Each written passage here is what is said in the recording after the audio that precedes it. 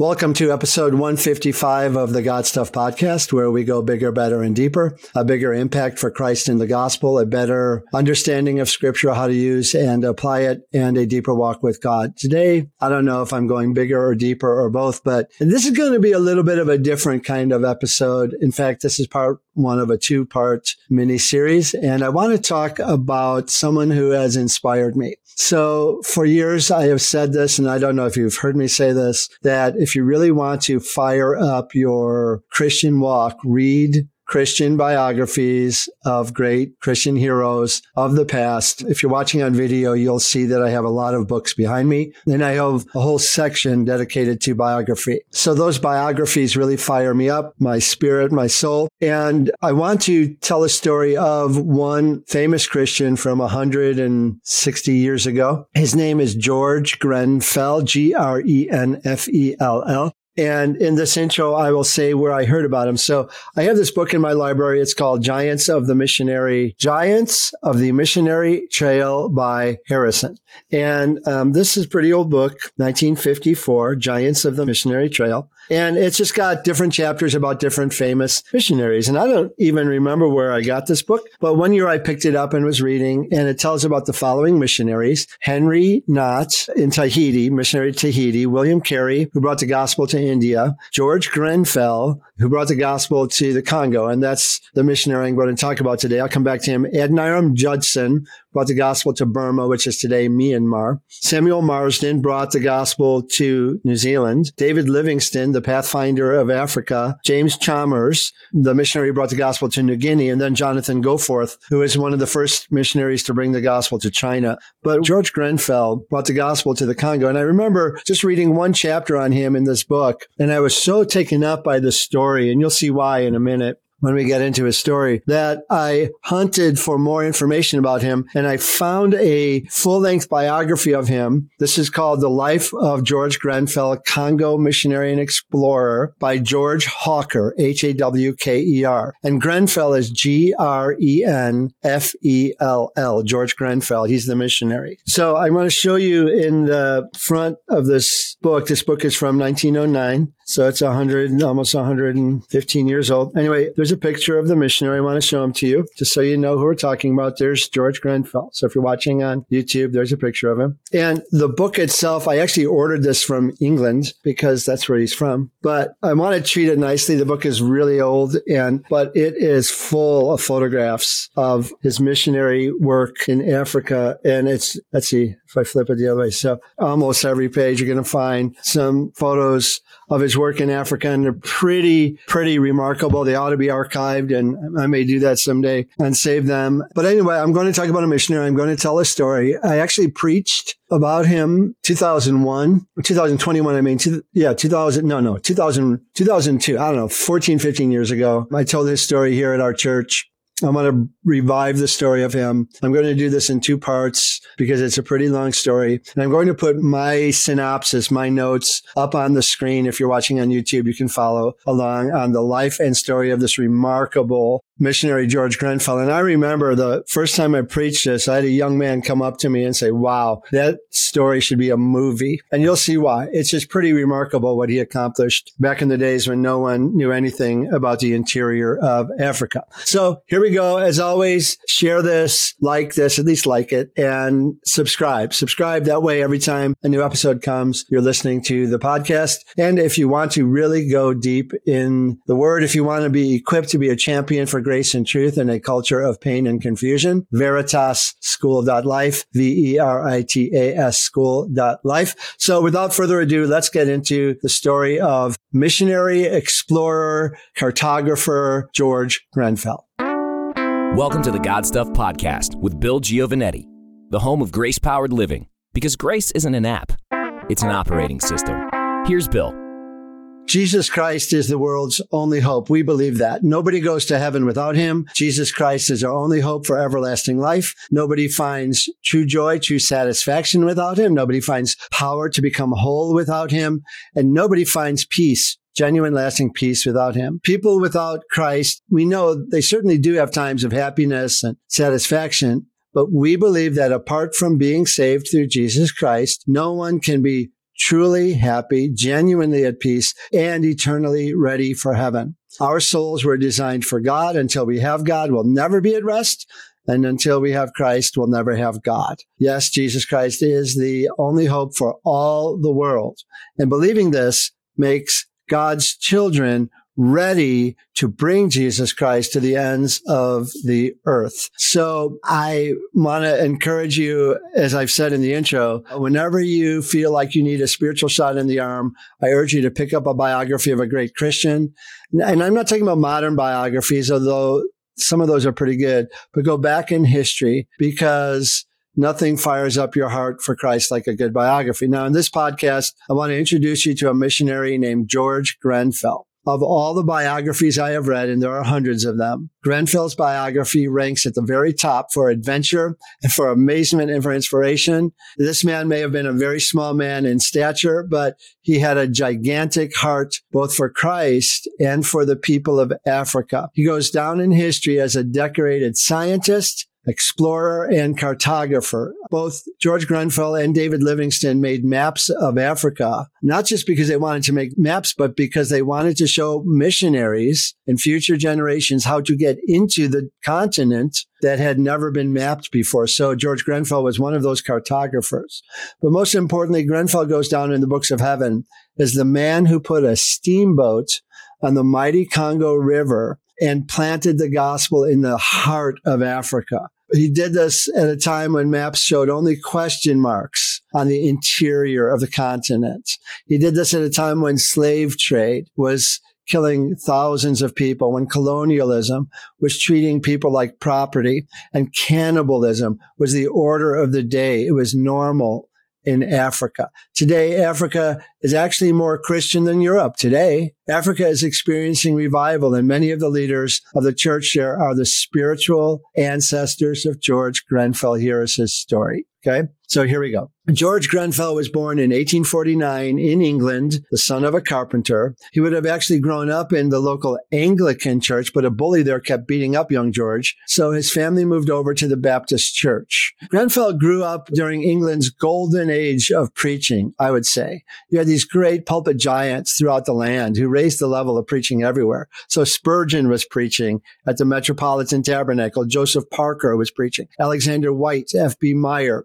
Parker was actually in the U.S., but other names forgotten to us. But in the history of preaching, some of the very best preachers in history were during this era of the mid-1800s, while George was just a boy. In 1859, revival swept England. There was an evangelist named D.L. Moody, and I've talked about him in this podcast, who came and preached in England, and thousands came to Christ. Churches were filled. People loved the gospel. And they also loved bringing the gospel to people who had never heard. It was in the aftermath of this revival at age 15 that George Grenfell was saved, and later on he was baptized. His Sunday school teacher kept George supplied with books about great missionaries. And, you know, when I was young, people did that for me. I got a biography of David Livingstone. I got a biography of Jonathan Goforth and of William Carey. And I thought it was cool because, you know, my name was William and he inspired me. The guy brought the gospel and printing and the message of Christ to India. Give kids biographies of great missionaries. Anyway, through such books, Grenfell found his heroes in David Livingstone, who was a pioneer missionary to Africa, and a guy named Alfred Saker. Alfred Saker, just this amazing missionary, brought the gospel to the coastal regions of Africa. These were pioneering missionaries to Africa who soon became George's heroes. Okay. Throughout his teenage years, this is a teenager. George was on fire for Christ. Listen to his Sunday schedule. And again, remember, he's only a teenager. 7:00 prayer meeting. 9:30 Sunday school, followed immediately by church. After church services, George and his friends distributed gospel literature to houses and passersby. At 2:30 p.m., another hour of Sunday school, followed by a quick lunch, and journeyed to 2 rural villages where they passed out more literature and then would conduct an open-air church service on a piece of prairie. Then back to church for an evening service and a final prayer meeting. So this is Sundays for the teenager George Grenfell. George and his buddies formed their own theological society. They actually wrote papers on important biblical topics. They met weekly to hear those papers and to study a wide range of the Bible's teaching. Can I just throw in here, how did you spend your teenage years? Early in his Christian life, George strenuously applied himself to the cause of the gospel, knowing that what he had found in Christ was the world's only hope. Now, it was at this time that the newspapers ran exciting stories of explorer missionaries like Livingston and Saker. These stories captivated Grenfell's imagination, so that by his early 20s, he was itching to serve as a missionary. God had touched his heart with the plight of people who never heard. George Grenfell went to Baptist missionary school for a year of training. He found his studies boring. He had to force himself to do homework. He was an excellent athlete. He had a remarkable mechanical aptitude. This would come in handy years later, and you'll see why this mechanical aptitude would help him. His fellow students love him. He could take a joke as well as give one. In fact, there's a story in the full biography where he plays a prank on the kids in his school and just wakes them all up in the middle of the night. And it involves some intricate engineering. It's pretty cool. In his heart, though, he yearned to bring the gospel overseas. He was tired of preparing and he wanted to go. George wrote in a letter to a friend, "Here I have lived in the world these 24 years and have not yet begun to do, only to prepare. And they've always been going to do. I wonder if my life will be as resultless in the future as it has been in the past. If this getting ready is to be the chronic condition of my being." Well, it wouldn't be the chronic condition, and the results of his life would be remarkable. He was impatient to get going. But in his letter, he wisely concludes, and I would say this to anybody who wants to make a difference for Christ, I can't expect to forge the weapons for so great a fight in a hurry. If I do, I must not expect them to last. Okay, I think that's pretty remarkable insight for such a young man. Well, it was decided that Grenfell would join the missionary in Africa, Alfred Saker. He was getting older, and they wanted to give him someone to follow on in his footsteps. Saker was Grenfell's hero already, so nothing could have delighted him more. He had spent 30 years in the Cameroons. Now, if you look at a map of Africa, on the left side, there's the bulge, and just under the bulge, you'll find the Cameroons. And this is where Alfred Saker had been now bringing the gospel for 30 years. Saker established churches. He established missionary outposts. And by the time Grenfell came to join him, Saker was old. The biographer writes that Saker's physique was frail beyond telling, almost ghostly. But when he spoke, one realized that every fiber of him was steel surcharged with magnetism. Oh, I think that's amazing.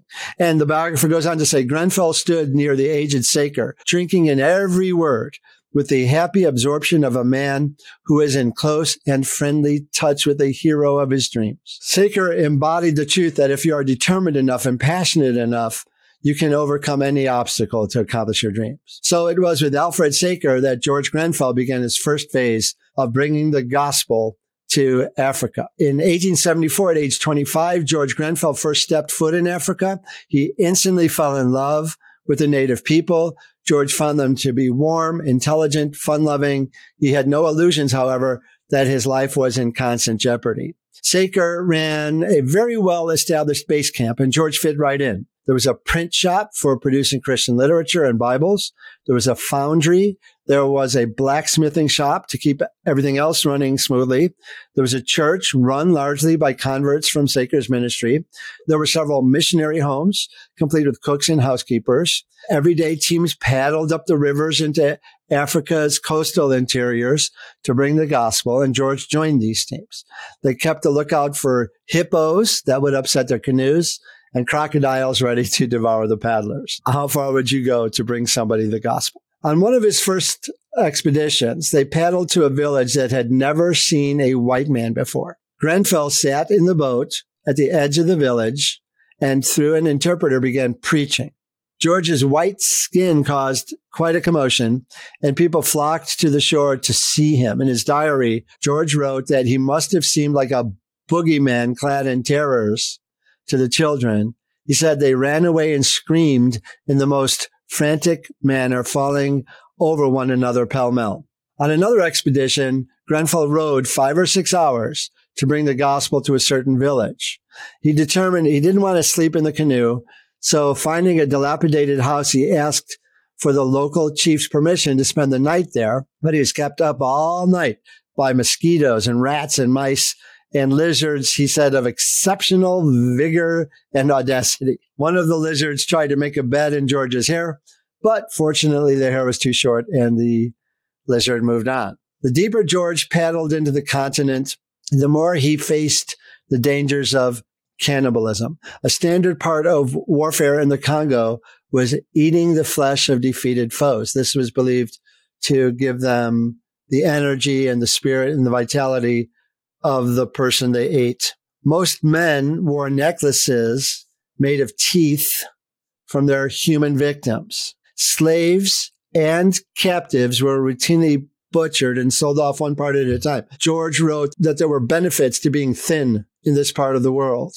And he also described, it was pretty horrific, a slave would be tied to a post in the market and a buyer could come and buy off one piece at a time, one limb at a time, and they would hack off an arm or hack off a leg, keep the person alive as long as possible. It's pretty horrific. During this first phase, George fell in love and married. His wife was Miss Mary Hawkes. She shared his love for Christ. She shared his love for the African people. They were overjoyed when, in their year of marriage, the Grenfells discovered they would soon have a child. But, and it's sad, this joy turned to sorrow when the baby was born. The baby was stillborn. So George then buried his first child on the shores of the Congo River. And then, the story goes on with more tragedy as his beloved wife took ill and died. It was a heavy blow, and George could scarcely talk or write about it. He dug his second grave alongside the Congo and buried his wife there. George wondered how he could be so quickly deprived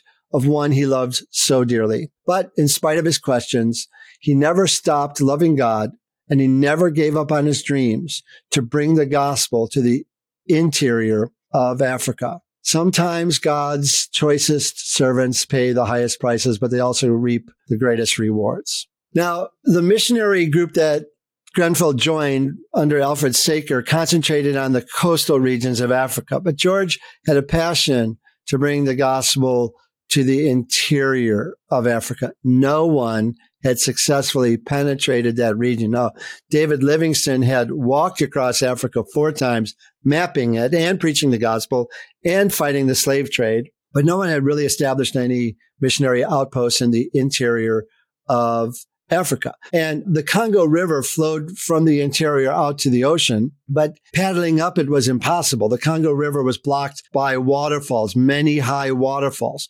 It was impossible for a boat to go upstream. Plus, the jungles were too thick. Plus, the tribes were too fierce for land expeditions. Plus, there were no maps of the region. No one even knew how long the Congo River could be. No one knew what mysteries lay in the interior of Africa. The maps just had the word unknown on the interior of Africa. And we today, with our satellite technology and GPS and Google Earth, we can look anywhere at any time. They had no such resources at their disposal.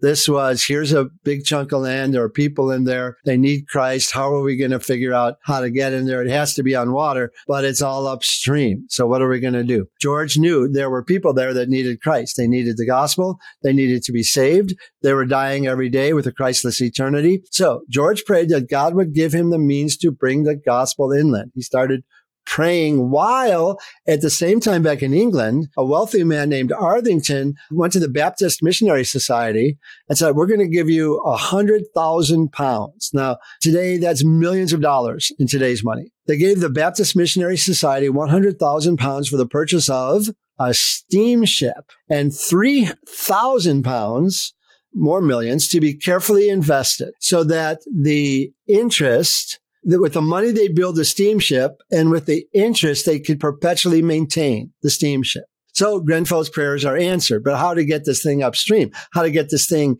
miles and miles into the interior to get past all the waterfalls on the Congo River basin? They had no idea. So Grenfell knew about this. He was called back to England. He went from Africa back to England. And by the way, I say this in a sentence, but travel was hard. They couldn't even hop an airplane. This is all by ship. So he goes back to England to supervise the construction of the British Missionary Society's ship, British Missionary Society, BMS, and it was christened the BMS Peace, the British Missionary Society Peace. The ship was 70 feet long, 14 feet wide. It drew only 12 inches of water. That means when it sat in the water, it only went down 12 inches. So it would go through really shallow water and narrow canals. The Peace was powered by a wood-burning steam engine. Now, I said earlier that George was a mechanical genius. God was really preparing him. And the little ship was flawless in its design. The Peace, this is in England now, was fully assembled.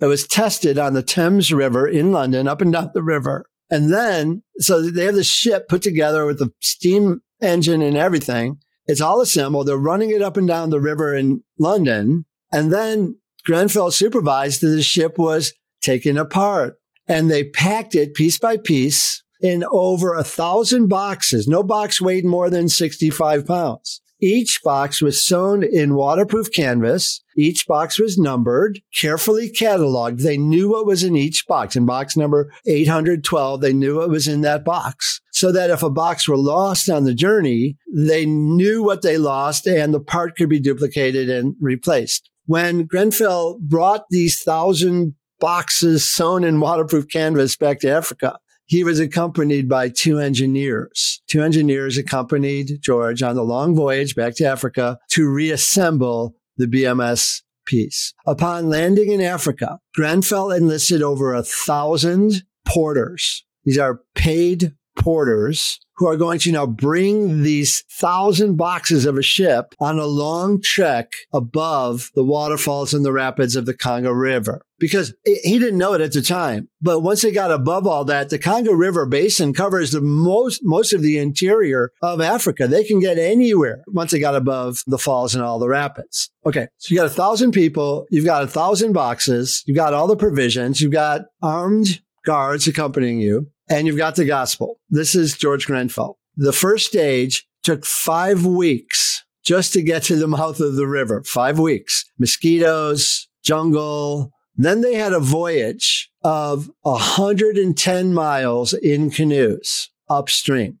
I mean, I'm saying it in a sentence, but can you imagine the adventure and the hardship of every minute of that with 1,000 plus people? Okay, so 5 weeks march just to get to the mouth of the Congo, 110 miles paddle in canoes upstream with all this stuff. Following that, 3 stages of carrying these boxes. Stage 1, 60 miles. Stage 2, 70 miles. Stage 3, 100 miles above the last of the falls. Again, I mean, I don't even have to say anything there. To me, it just blows my mind.